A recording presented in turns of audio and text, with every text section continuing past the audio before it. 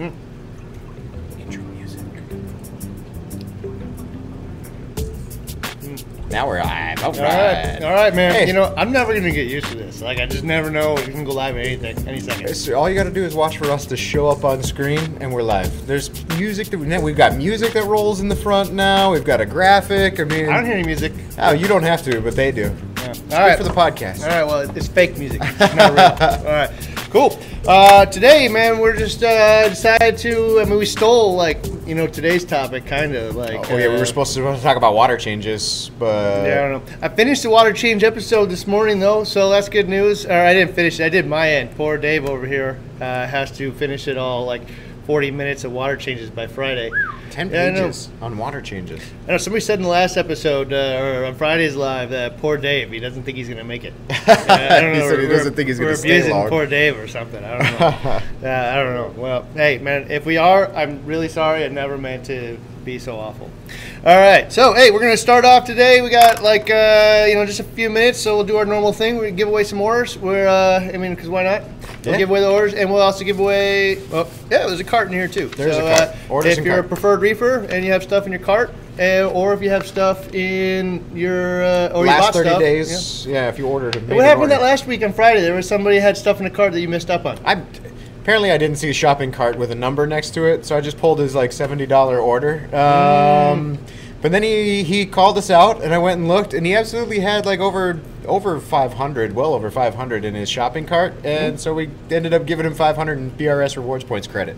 All right. Well, so hey, man, guy bought $70 for this stuff, but he actually had stuff in his cart, so he got the $500. But I got a cart this time. I mean, Bob over in finance probably super mad, but what are you gonna do?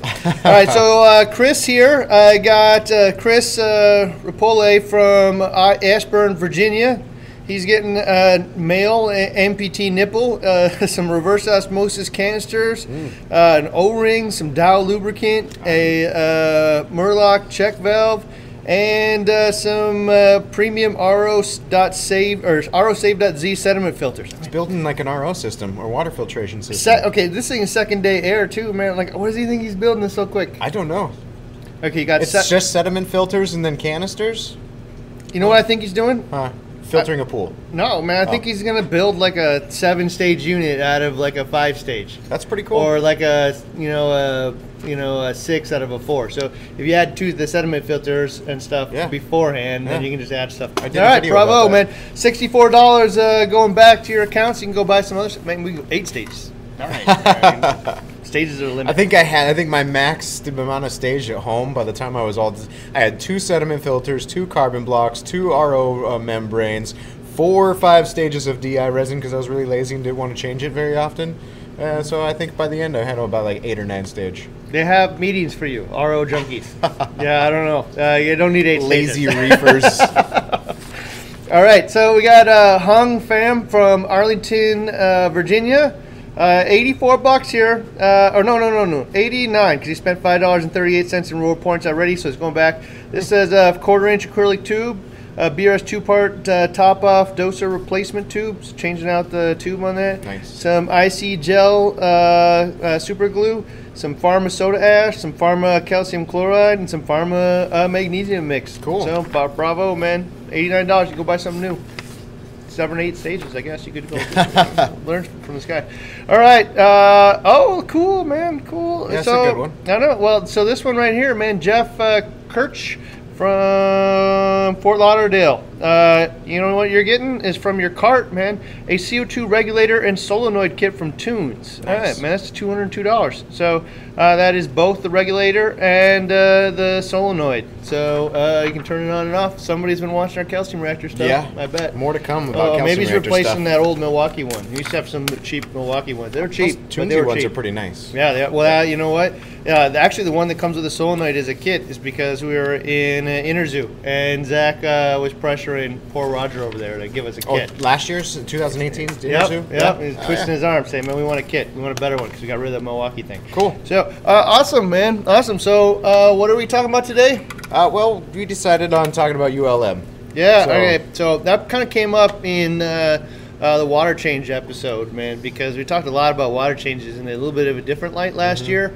And things like kind of ebb and flow in the hobby, man. And I hate to like U-turn directions, and I don't think we did that. But when we're learning stuff new every day, trying to find new things and describe them the best of our ability. Well, I think it's called tank. So we called this series ULM Tank Trials because it's what it was founded on, was taking the BRS TV Investigates and what we learned from it, and then implementing it in a real world reef tank situation. So the ULM was like one of the first stages of a tank trial where we put, I think mostly it was like Kato, and from feeding off of what we learned on the 160 too. Yeah, can't fault us for learning more stuff about a tank trial, but the tank trial learned definitely some stuff. We sure. learned that from the beginning. We definitely learned failures, successes, and I got some good stuff come out of it, some bad stuff. Yeah. I want to just share real quick though, where that kind of came from. And so for me, water change has always been a foundation of a successful reef tank, and a high percentile, way to be successful. There's other ways, but try to share the things that are most likely to see, achieve success for the most people. Yeah. And I was introduced to that Triton method, man. I don't know, must have been 7 or 8 years ago. It was a really long time ago. They had their first, Interzoo booth in Germany, and it didn't connect for me, no water changes. I don't get it. And, the more and more you kind of go through it, and I sat through guys' seminar and stuff, and, you know what, man, if you have a way to prove that the water's good, why replace the good water with good water? True. And that was really the big pitch, right? I don't know, man. I don't have a good reason as to why. If you can show me definitively that, hey, this water is awesome, man, why would I replace it? Yeah. So we stopped. So we did it on the BRS 160 here. We were doing 10% water changes, and then we stopped doing them, and we did the Triton method on it. Full on Triton. So we were sending a test in every month, once a month. At the beginning of the month, I'd send a test in, we'd get the results back, and we'd implement them to the best that I could.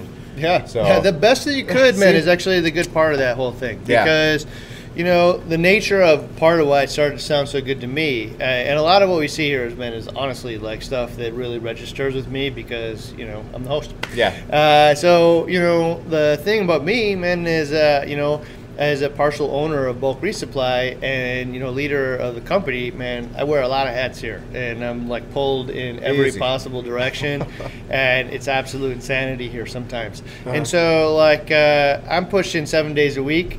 By 7 days a week, that means I wake up at 6 a.m. and somehow try to entertain my kids and write scripts all the way till noon. Yeah. So that's what I do on Saturday and Sundays for anybody who wants to know my amazingly boring life. And then I work 5 days a week here, man, and try to have a good family life past noon on the weekends. And so I'm already maxed. So a little bit of free time I get, water changes are high up my list. Right. Of where I'm going to spend that free time. And so I also don't got time here, man. So the promise of this was so compelling, right? And then we did it here, and it absolutely worked. Hey, man, awesome, man. No water changes here. We're just doing these test kits. It tells us every once in a while to do one. And this is what I found from it. Is absolutely worked. The promise is real. However, you get lazy, man. Somewhere along the line, I forgot a test kit. You didn't send one in one year, or you sent it in, but we didn't even bother to look at it. Right. Sometimes, and so, and they would say do 4 10% water changes, and man, 4, so you would maybe do 2 of them, whatever. And the problem is the system totally works when you follow it as designed, and don't be surprised when it doesn't. When you don't follow it, we'd see, some corals get paling out, some of them are losing tissue, once in a while coral die. And I think, people kind of get accustomed to the fact that, hey, man, corals just sometimes die in the tank. Well, yeah, that's probably part of, everybody's journey, but we can reduce that, and in this case, it was, if you're not going to do the water changes, listen to the damn test kit, and more importantly, not the test kit, but the report that you get back. Right. So, I don't know, what did you end up with? I think, my biggest takeaway from the Triton is I could have at the time you get the report back and it's hey, do a water change, 10% water changes. Well, that's once a week, so a 10% once a week. So now I'm committed to a water change every week for that month, and then I send in another test, and probably the next test would be back. Like, I don't need to do anything. Maybe I can take a month off of water changes because I'm only testing once a month.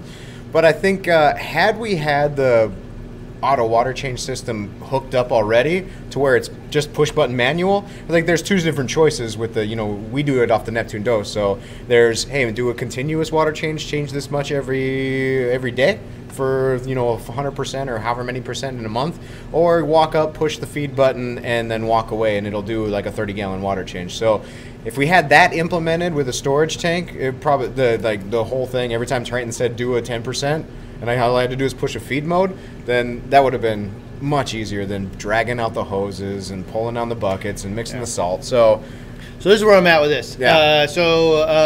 Anybody who's been sold on the Triton, system, it absolutely works. Mm-hmm. You can, send in the test kits, do the tests when it says, and you will have success. The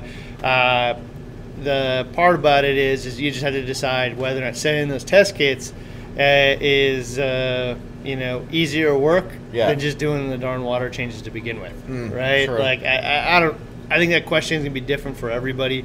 Cost on this is like almost, depending on the size of the tank, but I don't think cost of the test kit versus the water change is like relevant to most people. Like at this size tank, man, the $10 a month that it's gonna end up one way or the other, isn't gonna drive the decision. You might on a really small tank. But like the cost isn't the thing. It's really the amount of work here. And I was actually just talking to Terrence over at Neptune like a minute ago, I guess 10 minutes ago, about this thing. And I told him, man, like I think one of the things that we might like kind of adjust our angle on this and to share with people is, hey man, the water change thing is a part of this thing. It's an option, man. You can definitely remove the water changes. But if I had to, like, after all these years now, like really kind of experimenting with it and knowing how it works, if I had a better way to describe it, I think I'd say this. I think I'd say that the Triton method is a method of a really awesome 4-part designed for refugium use. End of story. Oh, yeah. So, like, it's designed to replace all kinds of stuff in there that you use when you use a refugium. And, if you want to, you can do water changes in conjunction with it, or you can use the test kits to tell you what to do water changes. And for me personally, I think it's just easier to just set up an auto water change system and use like 4 of these test kits to buy a dose instead. Right. And just set up an auto water change. And I just don't have to worry about when to do the water changes. Maybe I'll send in one of those tests like every 6 months or something, just make sure everything is totally out of whack. Right. But really, I think that just the Triton is just like a 4-part. That water changes is part of the like sexy part of the pitch. But really, like it's optional, man. You could just actually do the water change, skip the test kits, and use the awesome 4-part. Right. So, moving on. How's that feed into the ULM? So we went on to the ULM after that. Yeah. And so, like, hey, we were having success at this point, right? And like, with a 2.5-year mature, stable tank that we implemented on the BRS 160, now let's go replicate on 3 brand new tanks. So there's a reason why we call it tank trials, man. Right. This wasn't BRS 160 telling you how to do all this stuff, right. Man. It was definitely like, hey, man, we're going to kind of try to develop some stuff, and we'll see how this pans out. And do the best of our ability, man. We'll debate all this merits of this stuff every episode, and then like try to pick the best of our ability. And for me, hey, I wanted to do 3 tanks in my office. It was super fun, and but I don't want 3 more water changes in my life, you know, and like 3 more things of maintenance and stuff. And so, like, hey, when we're gonna go after this like a normal human being, like you got 3 tanks. Some of us, man, have overwhelming amounts of free time, and some of us don't. And so, like, and there's a balance in there. And to be honest, man, there are definitely about 6 months of the year that I have time to do the water changes. And then there's about 6 months of the year that I don't, and they're usually not linked. They're usually like fall and spring. Middle of winter, I'm jamming here. Middle of summer, I'm eating barbecue, like I'm on the boat fishing and stuff. So it's actually spring and fall where I have the time. And in the winter, man, like I work enormous amounts of hours. And in the summer, if you don't have fun in Minnesota in the summer, man, you should move, because it's the only time that you could possibly enjoy your life.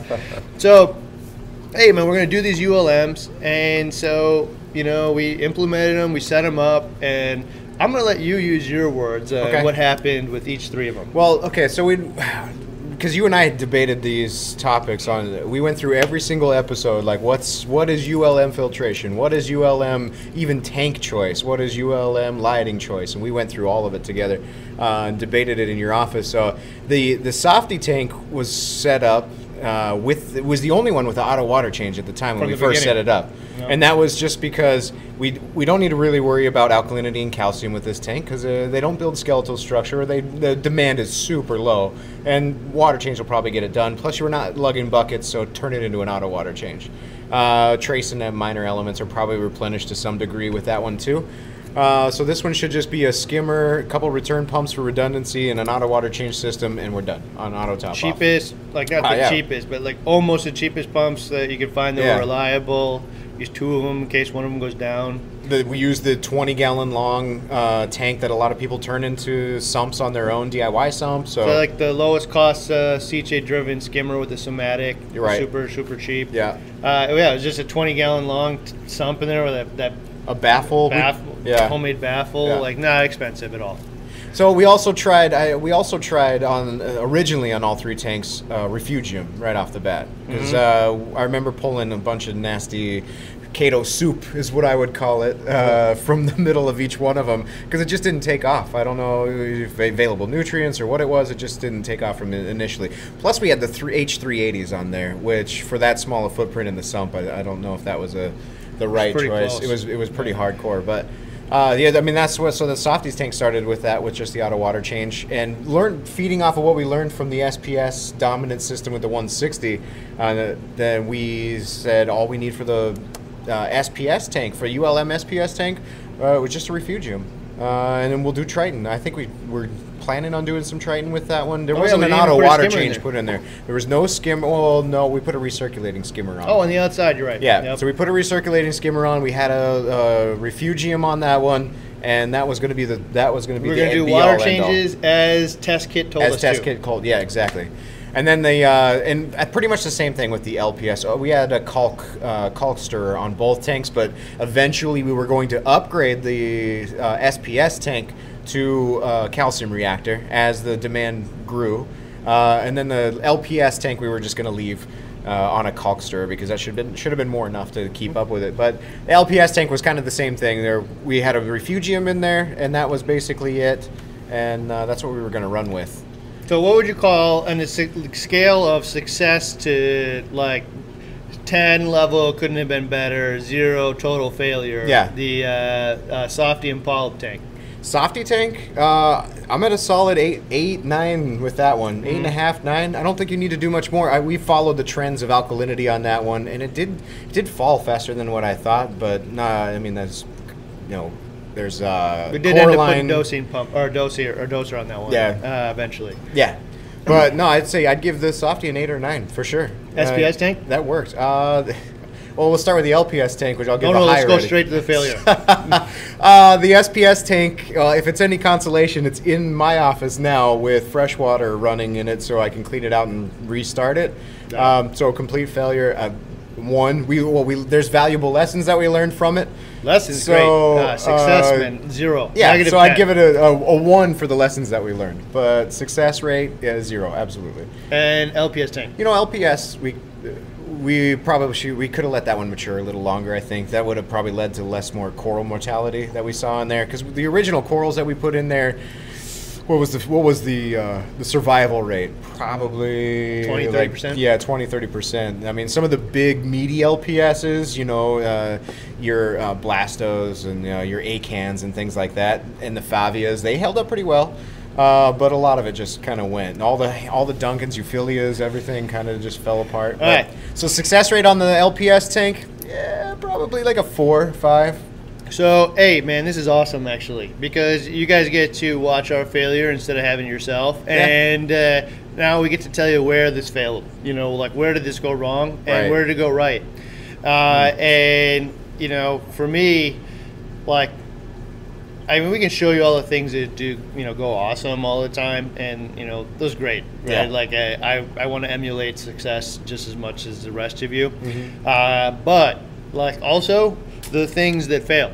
You know, the things that like go wrong are even more valuable. Like, don't do that. This is stupid. Yeah. You know, this it looked good on paper. In action, man, this is terribly dumb. Right. And like, you know, part of that is that like there's just so, you know, many unknowns in a reef tank that like, I guess for me, the test kit doesn't get to the bottom of. The microscope didn't get to the bottom of. Like, you know, we went and looked for pests in the SPS tank. Oh, We yeah, sent we in the did. test kits. Everything was spot on.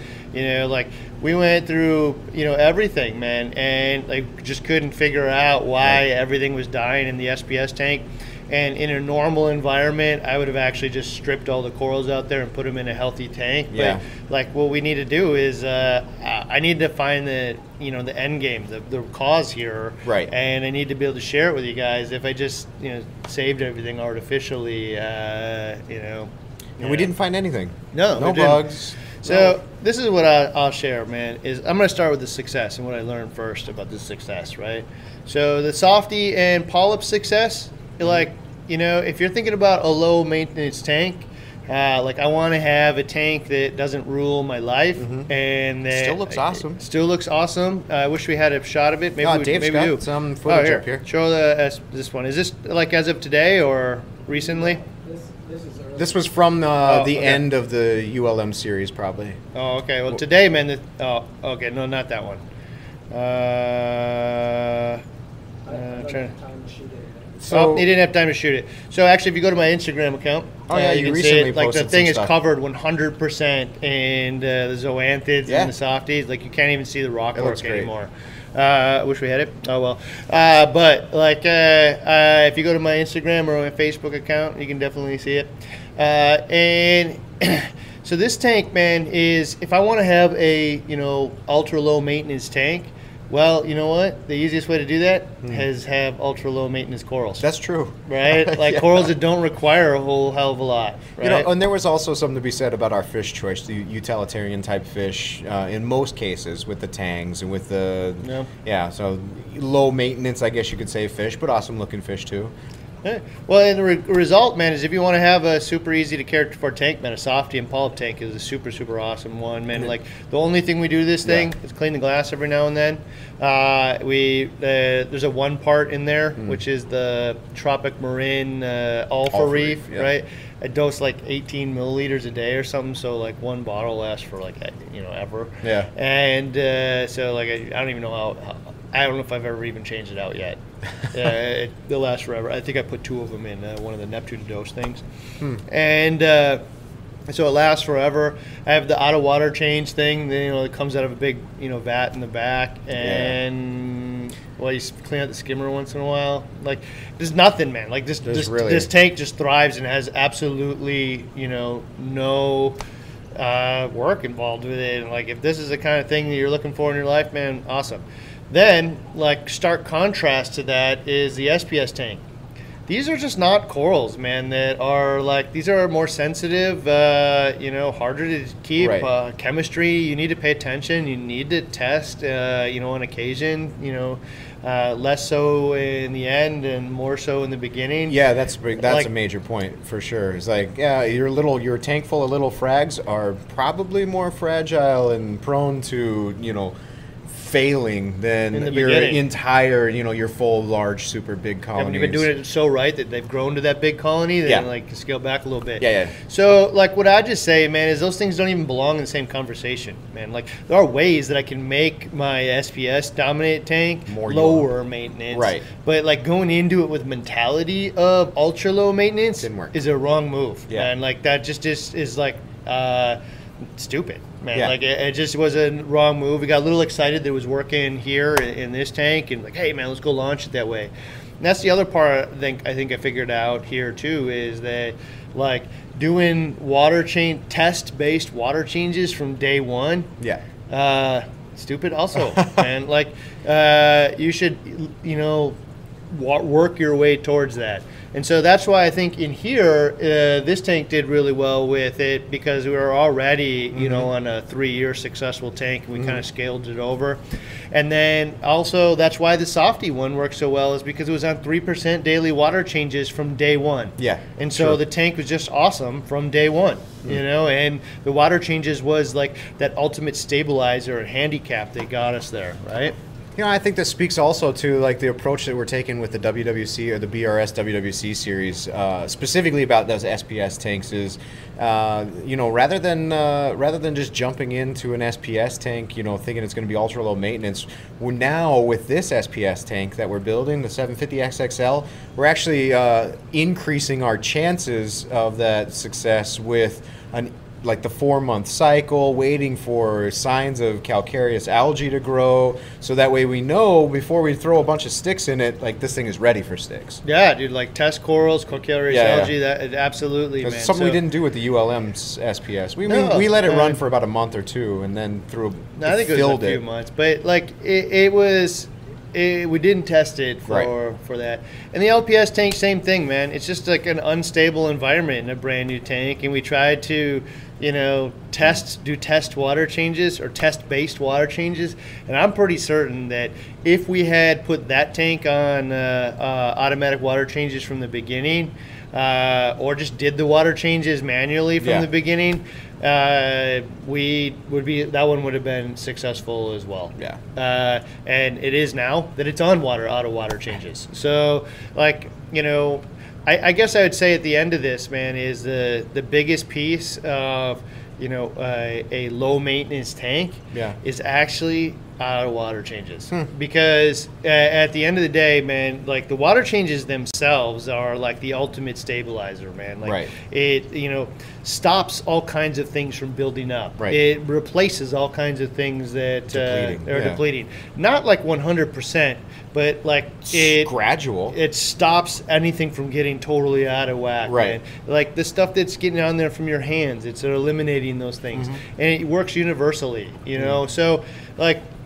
I'll just say that like there's all kinds of problems that replacing 3% of the water every day just completely solves, and you'll never even know why you avoided them because you just never did. You know, you just totally avoided all of it.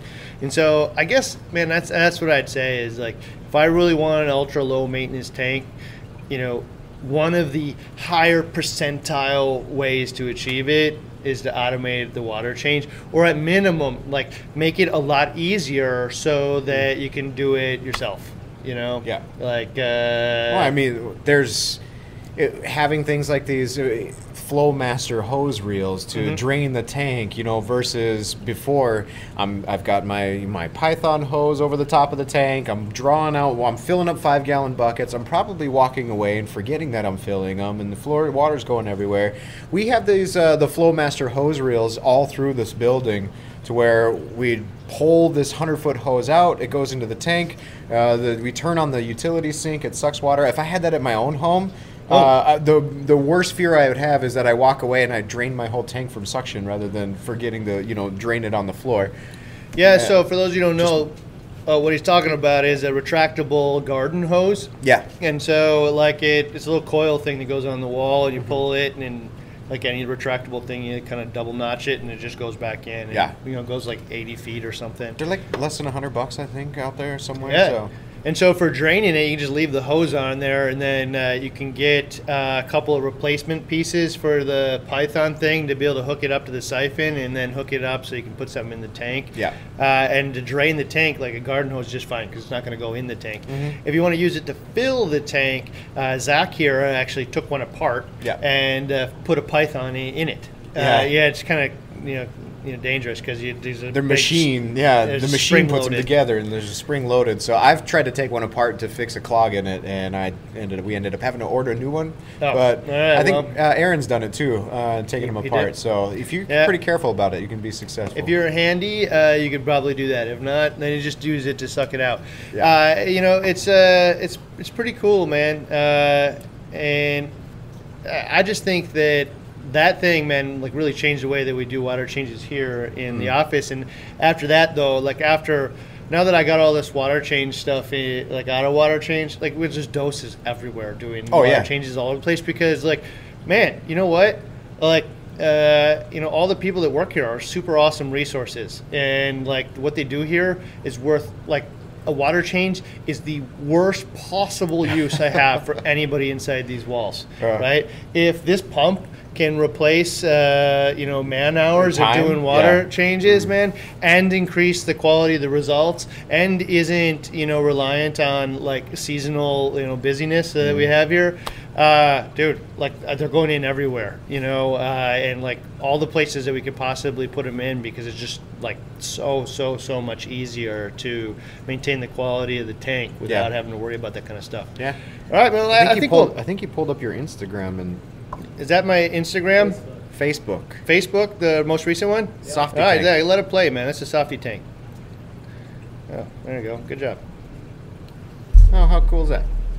All right, so there you go. So that's a shot that I just took the other day of the Softy and polyp tank that's in my office. Covered. I mean, you can see that all those little Mushrooms frags, man, like 100% just covered in zoanthids and polyps and stuff. Like, were you using the lens clip, the polyp? Yeah, so that polyp lens clip I put on there so it doesn't look so crazy blue on camera.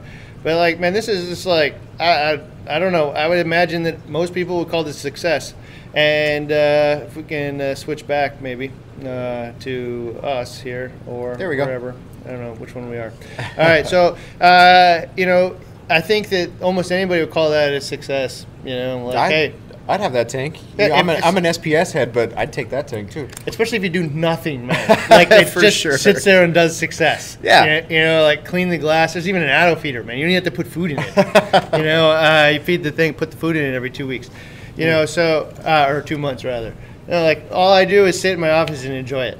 So that was another aspect of making this. So you were what do you do to make yourself an ultra low maintenance tank? Regardless of Softy, LPS, and SPS. So that's why the auto. We talked about the auto feeder. Be feeding multiple times a day when I don't have to do it anymore. Yeah, everybody's healthy, happy. Yeah, it's super easy.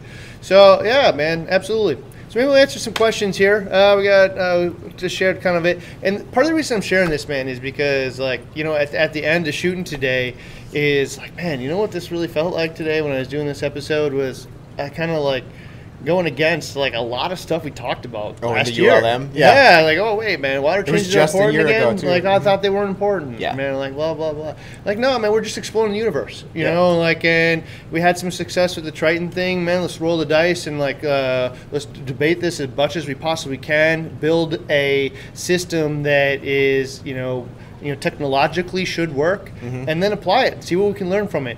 And better yet, if we learn from it and we can share it with you guys, man, hopefully we'll save, hundreds, if not thousands of tanks down the road because you can learn from our lessons and mistakes and apply them to your own tanks and have even more success. So, for me, super awesome that way. Yeah. All right. So, like, here, I don't know, let's pick up a couple questions. We got a couple here. I don't know. There we go. When Neptune tried it. I keep hearing from Terrence like all kinds of really good things that this thing's on the way, and he's like, kind of offered to let me use one. I keep telling him no. I want to see the final thing. Yeah. I don't want to see that near close because it just skews my opinion and skews everybody here's opinion. So I'm trying to be super patient and just wait. But that man, that's going to be beneficial for a lot of things. Ultimate ULM, man. Yeah. Like. When I know my alkalinity and everything is on, like by the hour or whatever it does it, probably not by the hour, but like, the 3 times a day it's doing this thing. And I know my calcium and magnesium are on to a lesser degree. Man, coupled with everything else and the alarms, man, like I know this tank is taken care of. Yeah. Like I could say I sleep at night, man, but it's not even on my radar of things to be concerned about. So that'll be super awesome. And then for us also, like being able to test and stuff here internally will be a big thing. For sure. All right. How do you guys, we kind of hit this in the beginning, but Vincent wants to know how you guys feel about the Triton Method ULM. Okay. So, we talked about this in the beginning, like you said, but, I don't know if I'd call the Triton method a ULM per se. I mean, it's kind of close, you know. Like, I'm really, the more and more I explore this, I think the no water change component of it is just like one little bit of something much larger. I mean, they're approaching nutrients, they're approaching, you know, like all the major components of maintaining an aquarium. And like, the cool little marketing bit of it is, hey, no water changes. You know, but like, you're going to trade out the water changes for test kits. So I don't know. So again, man, like, you could do no water changes and do the test kits, and it's not no water changes, it's just less, you know, because you're still going to have to do them. And when the thing says do 10% water changes, and if you don't, because you had a mentality that this was my way to avoid water changes, and just don't do them, expect coral mortalities, or at least stressed out corals, because it'll probably happen. You got to listen to the thing. So I don't know if I'd call it that, but you know, there's a reason. Like I said, I was talking about this with Terrence. You know, Terrence is running the Triton, you know, method at his home, and we're still running it here. Except for we're doing water changes in both cases. So Terrence told me he's doing water changes. We're doing them here. So we actually just skipped the test kits, man. And like, I don't want to do the reports and stuff, but it's a really awesome 4-part that's formulated for use with the refugium, which is the only 2 or 4-part out there that does that. You know, nothing else is replacing iron and molybdenum or whatever at rates that a refugium does that. So like, it's a system that absolutely works, and the water change piece is you know, you could wait for it, or you could just, you know, skip that part and do the water changes. Even better if you can make it easier and automate them. True. All right. How expensive is a Triton test? Chris Stark there. So they're about $50 a piece. Right? They might be a little cheaper in a pack or something. Yeah, you might. I think you get a slight discount for 3 or 5 pack or what have you. But for us, we were doing it monthly. Not a lot of people are probably going to do that, I would imagine. So that's kind of cost prohibitive. Yeah. So, but you know, like you said, if you do water changes with just using the 4-part, I guess, you know, following the Triton method, but doing the water changes, then, you know, once a quarter, maybe less. I would probably implement the full, you know, Triton thing. This is just me personally. Probably at like the year 2 mark. Okay. Between 0 and 2 years, I'm just gonna do the damn water changes, man, and like keep, you know, have a higher percentile, you know, chance at success. And I'll send in those test kits maybe every 6 months, you know, just kind of see, you know, make sure whatever I'm doing isn't totally out of whack, you know, whatever other thing I'm putting in the tank isn't messing things up. So but they're about $50, and for what it's worth, there are cheaper ones out there, and like you can get different brands that will do it slightly cheaper. And I'll be honest, man, like I've seen a lot of people like try to test them against each other and send them all in and decide like who's more accurate. But like the end of the day, man, you get 2 test kits here, and one's, you know, says something different than the other one. You cannot test against each other. Right. Like you have no idea which one's best. And the only thing I'll say is, you know, some of them are, you know, run in a lab environment, and some of them are not. You know, some of them are just kind of like run almost like out of the back of your fish store or basement, you know, and like they may be awesome, they may be, but like if I'm gonna trust this thing, I'm gonna probably go pay the other $10. I'm already into this for, you know, 40. I might as well pay 50 and get the one from the guy who's been doing it for a decade, because this isn't easy. You know, we're looking into, you know, the parts per billion or even almost trillion in some cases, and something like way deeper than our hobby grade test kits. Easy. Like, I mean, way deeper than like even like if you wanted to go pay to have this done. Nobody will even, you know, certify it that low, you know, for this use. They're really, man, using experience and you know, in some cases some algorithms and stuff to get down as far as you possibly can to give us accurate reporting for a very, you know, kind of oddball specific need, being you know, reefing. So seawater is really hard to do this with. So like I would use Triton in every case, and I can't tell you they're better or worse than anybody else, but they're who I trust. You know, so that's who I would use personally. All right. There's a good question here from Nick, who asks, how many gallons a day can you auto change a day with a Neptune dose? There you go. So it works out to be, I think the max capacity so far that I've seen in the programming is 31 gallons a day, or a little over 30 gallons a day. And that's that's just broken down. When you go and program this thing in the tasks function, it'll automatically separate whether you're doing a manual water change is what they call it, when you select your amount of gallons, you select the time period you want it done, and you hit send. The most I could get through was like 30 to 31 gallons in a single day, and that's just like hitting the feed mode and walking away. It's going to change 31 gallons. Or you can do the continual water change like the ULM tanks, where what do you have that thing on? A gallon a day, maybe less, or it's a little 3%. more. So whatever 3% is 60 is. Yeah. Yeah. So and then that's just every single day, all day. And then what it does too is the motor on these, inherently dosing pump motor. If it runs faster, it's going to be a little bit louder. If it runs slower, it's going to be quieter. So with the continuous water change, what I notice is I go back there and the head spin rather slowly. It's programmed for that small amount throughout the day, and it just turns on and off. Versus if I have this thing set to, change 30 gallons today in 24 hours. When I hear the pump kick on, it's most likely, if it's in those higher volumes, it's really fast. So you might hear it. So these things spin at different speeds, yeah, based on its actual need. So if I got really low, it will spin slow and be quiet. If it needs to max out at 30 gallons a day, it's whirring. Yeah. Right? One of the things, though, is you can get around that in your home environment. Two things. One, I could set it up to only do the water change during the day. While I'm gone? Yeah, while you're gone, so it really doesn't matter if it makes any noise. And the second thing you can do is put the pump, it doesn't have to be next to the apex. You can just run a wire along with the tubing. They can go quite a ways, too. Yeah, I can put it many rooms away, like 50, 60, maybe. I've heard as far as 100 feet. Yeah. So, you can, put these things in a total different room, where the water is, rather than where the tank is, But I think most people just set it up to be, on when they're not around, or at night or whatever, right? Yep, and I think now that if I probably would have had this in my own home, I'd probably do the continue. What would you do? Continual water changes, or when you remember it, feed mode? Continue for sure. Yeah, because I'm probably not going to remember to turn it on. I won't remember to do it. It's quiet. I just know it's happening every single day. Constant. Definitely the continuous thing. So if I was going to do the test-based water changes, that is the only one. Yeah. So if the ICP says tells do you a 10% water change, go ahead push and the button. In that case, it does 30. One of the things, though, that you can do, man, is hey, but let's say I have a 1,000-gallon aquarium and 30 gallons just ain't enough in a day, or for whatever reason.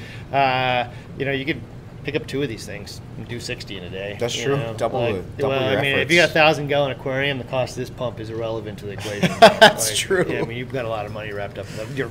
The cement you poured to support it is worth more than that. So, so there you go. What auto feeder do you like?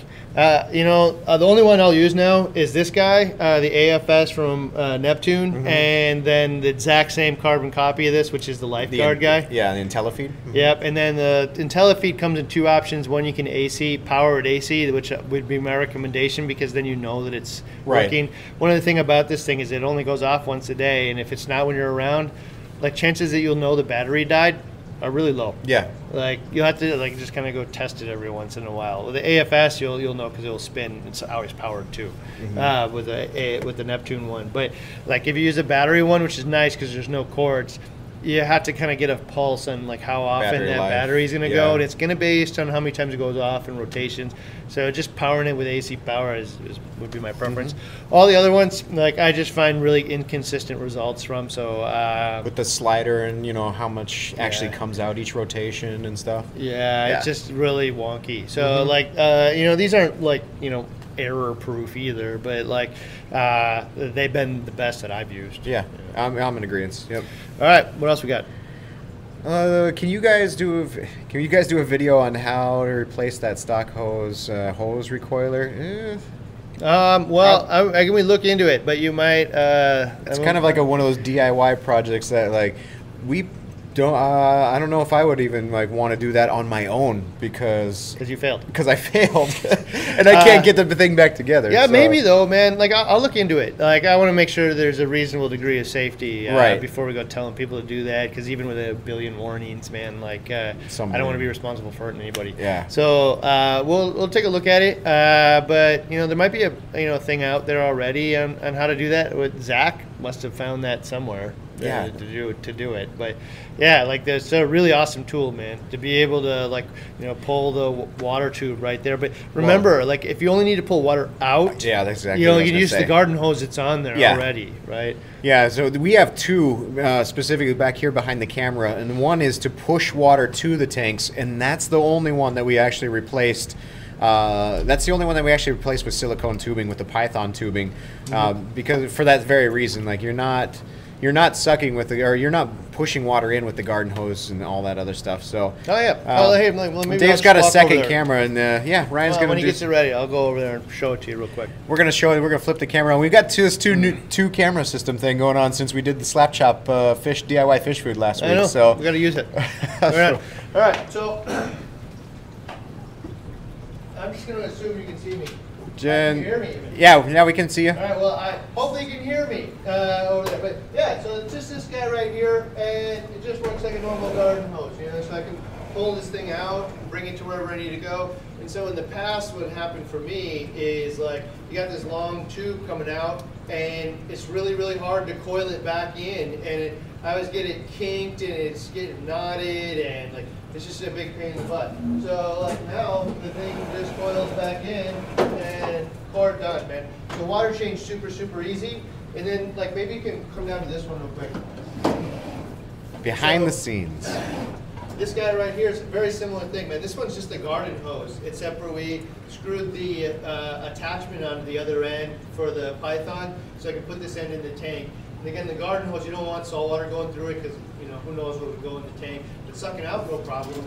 And so now again, man, I can suck water out and no problem. Yeah, if I set up a tank in my house, I'm buying those for sure. Well, I'm either going to do this or I'm going to buy those. Oh, which leads to a good point too. And now that everybody saw the storage tanks and stuff, I mean, auto water change reservoir or big water change station reservoirs. I mean, if you're going to be changing auto water change type stuff, a 40-gallon brute trash can is probably good for a couple different for smaller size tanks maybe. Mm-hmm. But sourcing some of these larger, 65-gallon, the ones that you guys saw, that one's a 250-gallon tank. The one next to it's like a 90 or 100-gallon tank. But we found them, so they're online. Norwesco, US Plastics. They are all for sale. Different shapes, different sizes, all kinds of ones. Probably, if you're going to look for some to go on a rack or big, large ones, the cone-shaped bottom is beneficial. So that way you can clean them out easier. And the top. The plastic top. Yeah, a lot of them will have like a little screw-on dome type top thing, and you don't want that. I guess you can do it if you want, but having a whole open top here where you can, remove the whole top and then get inside of it to clean it is super, super valuable. Yeah. Yeah, and you might be able to find these things locally. You and I went. Plumbing supply. Yeah, Ryan and I went down to a place like a plumbing supply place, and they have just tanks, all sizes outside. We found the 300-gallon tank that we use for the auto water change system for all the other tanks in the front. So you can use a big container. Depends on the size of your tank, and it depends on how long you want to fill them too. True. Like how many times? Like, can I fill it every 2 weeks? Am I going to fill it every month? I try to, if I'm going to go through the process of an auto water change, I'm going to try to get a month's use out of it so that it fills the desire. But even if I could only had to do it every 2 weeks, now what I'm doing is dumping some salt in there and mixing it up, and I'm done. And walk away. Yeah, I'm not harrowing buckets around, True. And in this week's video, one of the things I talk about is a 5-gallon bucket. Carrying that around is the cheapest option. But in my case, man, it was by far the most expensive because two times, man, I've destroyed my floors doing that. Oh, yeah. Right? So, I get salt water on the floors, and it's inevitable because I'm just a sloppy person. Well, it also depends on what you pay yourself, what you value your time at. Yeah, your time, for your sure. off time. But like I've destroyed wooden floors. So if you have wooden floors, if you can do an auto Yeah, water change and I have never to. take water in or out of the tank, the chances that you protect your floors and save Just thousands of dollars, Went up. like go at Insurance. almost in certainty. Tank insurance. Yeah, and so like I would definitely think about that. It might be too late already Yeah. for you, and you might be saying, "Damn it, I knew it. I wish I would have known." But yeah, so calling buckets around, and I'll just say actually scooping water out of the tank and creating siphons and stuff at the tank is also very often way more messy than pouring water in. So even if you can only get a retractable guy to pull the water out, Right. you're probably at a really big, big savings. And the real reason, man, like, is time, man, because like if I'm gonna go and do a water change on a Sunday afternoon or whatnot at my house, if I know I can get it done inside of 20 minutes, like I'm so much more likely to do it than if I know that every time I do this it takes me an hour. Yeah. You should do it. So most of the time you will, but like you just end up skipping. And if everything doesn't fall apart, you end up skipping more until it falls apart. Yeah. Which is bad news. So like I try to stay away from that. All right, what else we got here? See if we can find a ULM type question, because we're kind of leaning into water changes. We gotta have we have to have stuff to talk about next Monday. So yeah, there we go. Is there a benefit to ICP testing on a regular basis, and would it help ULM? I think we talked about this a little bit too, but on a regular basis, after seeing what a monthly type thing with the 160 here, that we were doing it monthly, and would it help as ULM? As far as like if you were going to do a water change based system along with if you're going to do a testing based system along with water changes like we started doing with Triton, regular testing, as regular testing as I do is probably like maybe at minimum once or at most once a quarter. Like once every 3 months I want to see how my tank chemistry is doing, and the cost of that, like a $50 test every 3 months, is not much at all. So one of the things about it is if you feel the need to do this every month, Right. It's inherently flawed because it takes 2 weeks to get the results. True. And so like if whatever I'm doing is so messed up that every month I need to keep track of it, or the tank's so new and so unstable, this is a bad way to do this, right? And so, however, if what I'm doing is checking on what I'm doing, the cumulative effects of what I'm doing every 3 months, Right. being 2 weeks off is irrelevant. Like it doesn't. Yeah. Okay. Whatever. Yeah. The only thing that the one thing I wish they would do is get rid of the calcium magnesium component of it in there, because that number is totally irrelevant. 2 weeks later, like Right. calcium could be anything 2 weeks from the day that I sent it in. Yeah. It's also like inherently not the greatest tool to try to measure that high and that low at the same time, parts per trillion and parts per 800 or 400 parts per million. It just doesn't. It's not that accurate. So I would just actually remove that. I think it actually causes more problems for them than anything. But I don't know. So if you had to do it every month, man, like I got questions as to like what the benefit is. Does it help keep it more ULM? I think it promotes mad scientist syndrome too. If you have to do it every month. Well, if you're doing it every month, man, like it is gonna start telling you to dump random stuff in left and right. Which is not at low maintenance. Yeah, no way, low maintenance. And one of the things about it is like you're dumping it in like that. Like these test kits are not perfect, and so like. They are the best window into the quality of the water that we've ever had in reefing since I've been in it, by like a huge magnitude. But they're not perfect. So like the reality is if I send it in today and I send one in 2 weeks from now, they'll probably be a little bit different. And so like it just. I don't know if I'd be acting on them like that basis, every 4 weeks, and on a long enough time scale. Like if I was gonna like play mad scientist like that for many years, I'm gonna screw it up. Oh yeah. Yeah, no question, man. So like I wouldn't use it like that personally.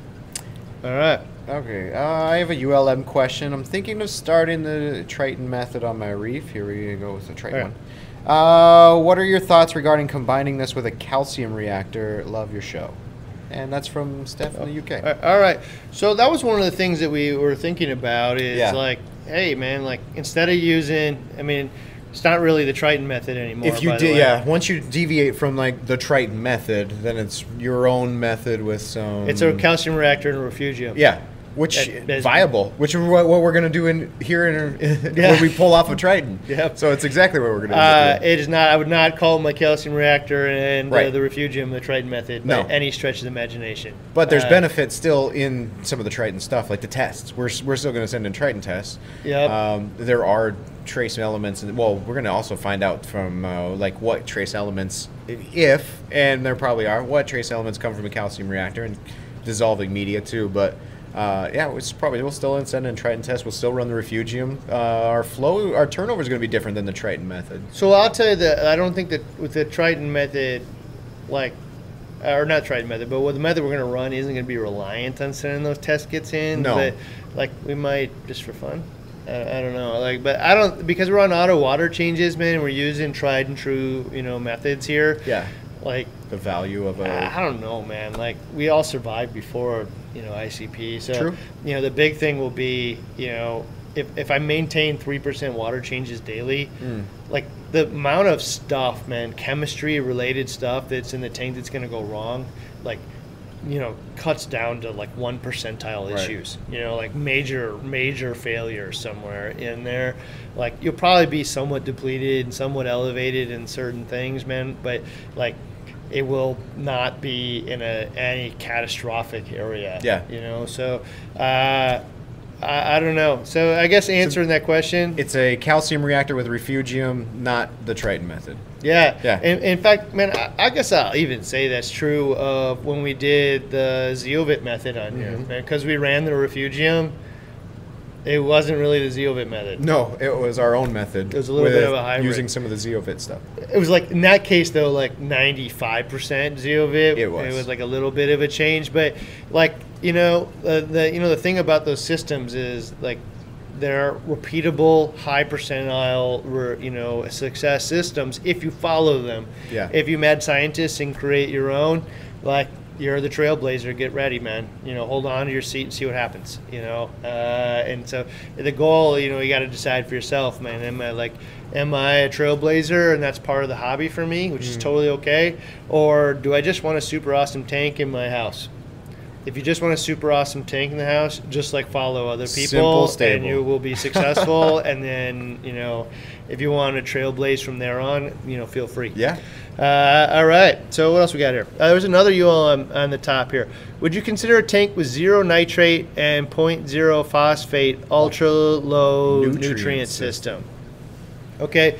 So I'm just going to go out here and say, what did we call it the other day? Ultra low nitrate. So ULNPS. Yeah, right? ultra low nitrate and phosphate system. Not necessarily nutrient, because we're talking fatty acids, we're talking proteins, amino acids, Talking all this. bacteria, Yeah, zooplankton, Right. all kinds of stuff. So like, I can have a tank like a Zeovit system or any other system, and where like I'm promoting tons and tons of bacteria as a food. I'm dosing amino acids. I'm dosing all kinds of particulate foods. I'm doing all this stuff. That is a super high nutrient tank, Right. But ultra low nitrate and phosphate, which right? is pretty much what like the 160 is on. Pretty much, I mean, yeah. with that refugium takes our nitrates and phosphates to nitrate undetectable levels and phosphates in that like 0.05, 0.06 range, which you'd consider ultra low nutrient, but we dump food down this tank's gullet and all kinds of stuff. So Absolutely true. So would I consider that with 0.5 phosphate ultra low nutrient system? I guess I would, man. At 0 nitrate and 0, like, not nutrient, but ultra low nitrate and phosphate. Like, at 0.5, man, you're pretty low. Like, phosphorus or phosphate in there. I mean, like, people are looking for like, what, 0.03? somewhere. So like a couple points beyond them, and you're really on the edge of the test kit's margin of error, or I'm assuming you're using a colorimeter actually at that point. And the test kit, who knows, man? Like, I wouldn't even believe the number you have.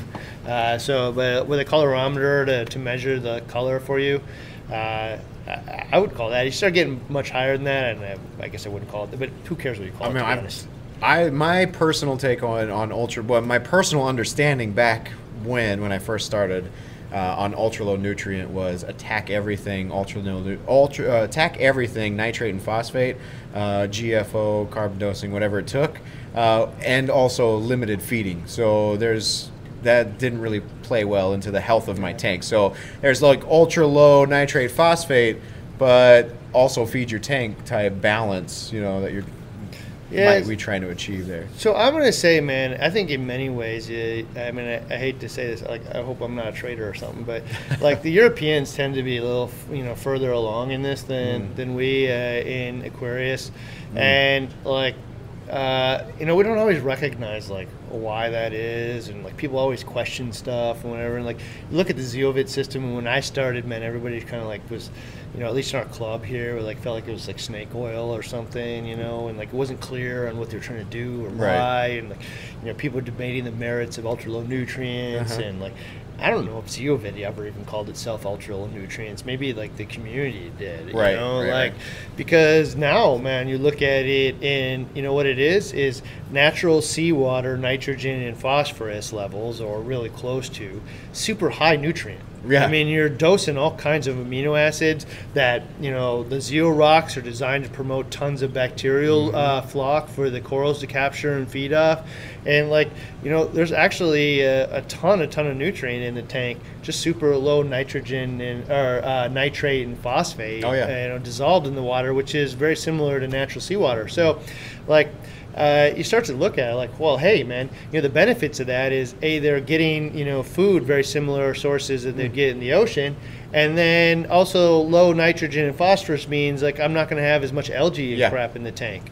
So like, hey, man, there's like a really good reason as to why this was working. I wasn't starving my tank to get there. Yeah. So like, and, the Germans didn't want to like give out all of his secrets and spell it out 100% for you, but like, there's a reason why so many thousands of people are doing this, and why it's 2 decades old, So, probably more, like the Zeovit thing's been around since before I entered the hobby. So like why this is so successful globally.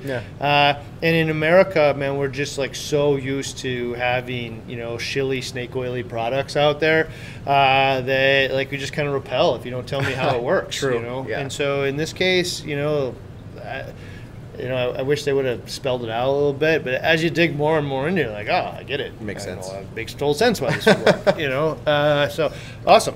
You want to take a couple what's the next more? one? We made it. Yeah, we're at 4 o'clock here. We'll take a few more just to close out the ULM stuff. Any questions you might have, like we spent like, better part of a year talking about trying to get to low maintenance. And, again, what we found was, start with low maintenance corals like softies and polyps, and you'll be successful. LPS probably be successful. SPS down the road, it's a you bad can make idea. it more low maintenance, but not.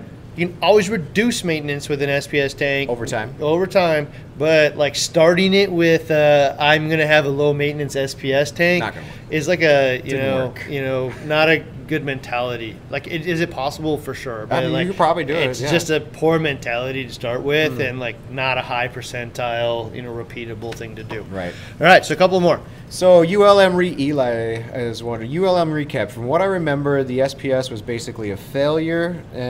What would you do differently? Or do you even think it's possible to set up an SP? We just answered that, I guess. Yeah, we did. As a ULM from the start. What would you do differently? Okay, so if I wanted that thing to be a success, what I would have done differently is set it up on, again, we're low maintenance here. So I would have set it up on auto water changes, and I probably would have been a little aggressive in the beginning, and then I just scale back over time, and I'm pretty certain it would have been a success. And I could have, weaned it off of all of that. But it actually had, for a 60-gallon tank, man, it had like so much gear on it. Yeah. I think that we over-engineered it and like made it more complicated than it really needed to be. There's a UV sterilizer on it. There's two pumps on it, one external, one internal. Pumps and stuff. External skimmer, refugium lights. We had the T5 bulbs, the 4 MP4 MP10s. We over-engineered it, man. There's no question, man. We were like really trying to like shoot for the moon with this thing, you know, and the one thing I'd really like to know, actually, in terms of ULM that we never really got to was, will the UV sterilizer like reduce the times that frequency I need to clean the glass? That's good. Because if that is the case, there was a lot of people that would run UV. Oh, yeah. Right. Like if you could clean the glass from daily or every other day or every 3 days to every week, enough for a reason for me to do it. Yeah. Like I would do it in a heartbeat just for only that reason. So yeah, I don't know. Like, so if I had to do it, man, I would have never, ever, ever tried to do water changes based on a test kit in the beginning. I think that's stupid, and I wouldn't have done that for like 2 years, and that would have been. But at that point, man, like this thing isn't ULM for 2 years. I don't even think you can call it ULM. I mean, it's like a path to a lower maintenance SPS tank, right? But it is not a low maintenance tank. Yeah. Like low maintenance tank means target a different species of corals. It can be lower maintenance SPS than other SPS, but it's not a low maintenance tank. And eventually, like a lot of these tanks just sustain themselves. So 3, 4, or 5 years down the road, they're so robust that they tend to like just kind of take care of themselves to some degree. Maybe you get there, but like I just wouldn't have done it, man. What I learned out of this is if you want to have a really awesome low maintenance tank, use a different species of coral as your primary source, one that doesn't require a lot of maintenance. There you go. All right, let's keep going here for just a couple. Let's see all the ULM ones, and then we'll call it a day. This kind of brings up an interesting conversation here. At what rate would nitrate accumulate if you had no Chaeto or no water changes on the BRS 160? And this kind of feeds into your discussion about new tanks versus old mature tanks and their ability to uptake some of this stuff on their own biologically, like through the biomass in there. It definitely would rise if we didn't do any water changes and we shut the refugium off. There would be an uptick. It'd probably be much less gradual uptick than, say, this tank was within its first year, 2 years. Well, I'll tell you, we turned off the refugium, to like just a matter of hours a day and 3 days a week. So like most of the nitrate and phosphate uptake is still happening. Probably just the coral still, right? So if I had to do it differently in the future, and one of the things I think we'll learn over the next year or two will be tuning the refugium to our needs, right? And so there, like in the past, it was like there's this evolution of knowledge. So we like had those light bulbs you got from Home Depot. Those were garbage. Sorry Home Depot, but you weren't really selling these for this application anyway. Like a $5 bulb was going to do $5 worth of results, and it did. It grew. Like there was growth, but it's $5 worth of results. I mean, nobody even really was talking about refugiums because nobody was having this kind of success with them. It's just like it was like. Yeah, you could have one, but like it needs to be like super mega huge to work. And turns out it doesn't need to be super mega huge to work. Yeah. You just need to have the right kind of light source for it or energy hitting it. So like I could have a really low amount of energy hitting a giant one, or I could have a high amount of energy hitting like a normal size that would fit underneath my stand. And they'll achieve the same things. And maybe this one actually even better. Yeah. So but one of the things I think you're going to find is that you can actually tune these things. So I'm pestering the Kessel guys constantly to give me an adjustable version and of the H380. Yeah, I don't know if it's going to come or not in the near future, but actually doesn't sound like it, sadly. But probably other companies like AI who just came out with one, and I think the Radion will probably come out with one. I wouldn't be surprised. And you're going to be able to adjust the intensity. And so I think what you're going to find is, hey, man, actually my refugium works too good. I want to have some kind of measurable nitrate and phosphate. Yeah. Well, instead of running this thing at 100%, I'll run it at 70. Or instead of running it at 50%, I'll run it at 20%, or whatnot. And probably what will happen, actually, is you'll buy this thing and you'll want to run it at like 80, 100% when you first start the tank. And as you get more and more corals in the tank, you're just going to wean off the tank's reliance on this type of filter because it just doesn't need it as much as it used to. Right. Man, if I can say, hey, I can now adjust my nitrate and phosphate level to right exactly where I want it to be, given my like every day I'm feeding the tank the same thing every day, same size, same portion. So I don't see why this isn't as dialable or able to dial in like a calcium reactor. There's a few moving pieces. There's switches. Actually, there's like CO2. There's flow rate. There's pH. There's all this other stuff. But if I can turn my nitrate and phosphate, export into the same type of thing. I mean, there's no reason to believe this won't be the most tunable nutrient solution you can put on your tank. Oh, man. that's awesome. Like all the rest of it, the skimmer works, doesn't work. I might shut my skimmer off for a couple days. I don't know what it's going to do. Carbon dosing, man. It's really hard to get it into a range that does this exactly, and nobody really knows if they're overdosing carbon or not. Yeah. And there's so much mystery. Like increasing the rate or decreasing the rate of photosynthesis with Mycatomorpha. Turn up the light, turn down the light. That's easy. Dude. I hope it'll be that easy. Yeah. All right. Let's see here. ULM.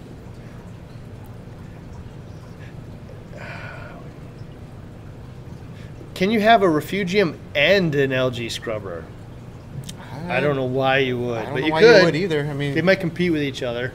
I mean, you might have a refugium for microfauna purposes if that's what you're trying to achieve there, rather than. And you don't why do I need the? Well, maybe scrubber? you don't necessarily need to light a refugium in an effective way where it's going to be my primary means of. But it's already there. Well, I know. Why wouldn't I? I don't know. You could, man. You could run both. One might compete with the other one. I'm just trying to find a world, think out loud why I would want to have both. I guess if one wasn't keeping up, man, then I could put another one on. I could see a reason for it. So in my 125-gallon tank, long time ago, on the other side of a retaining wall, I set up a 20-gallon long tank, and it was my display refugium tank that fed off of the sump. So I had the nice the various different types of algae, like a whole bunch of different ones.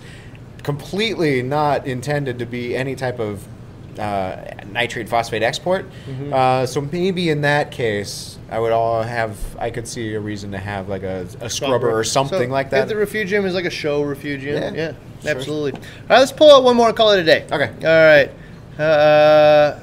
Here is a good one. How unreef safe do you think that stock hose is that's in the hose? I think it's the stupidest idea I've ever seen, man. If you're going to push water through it? Push water. I mean, it explicitly states that it's toxic to a human being. Don't drink out of this thing. And it's got brass fittings on it. Yeah, and corrodes super fast. Yeah, don't do this. And I don't mean to insult you when I say the stupidest thing ever. I just that's the severity I feel of don't do that, man.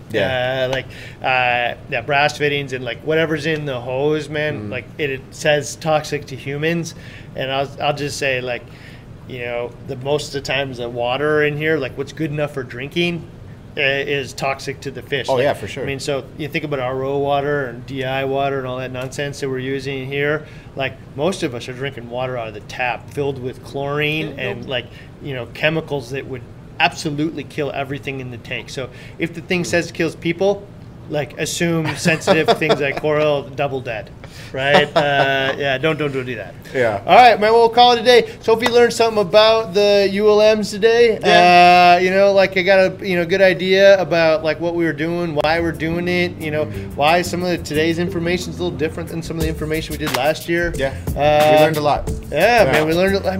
We're gonna learn a lot more too because we've got a lot of these tank trial type things and more investigates coming up. A bunch of different things. So I'm sure this won't be the last time that something like that we learn. I was just talking to we got a new marketing director in here today, or last week, Jeff, and he's he came from the radio control world, RCA planes and stuff. And he's like, yeah, so you guys this stuff here, what you do, which just doesn't fly there because you eventually just figure out how to fly this thing. And yeah, here.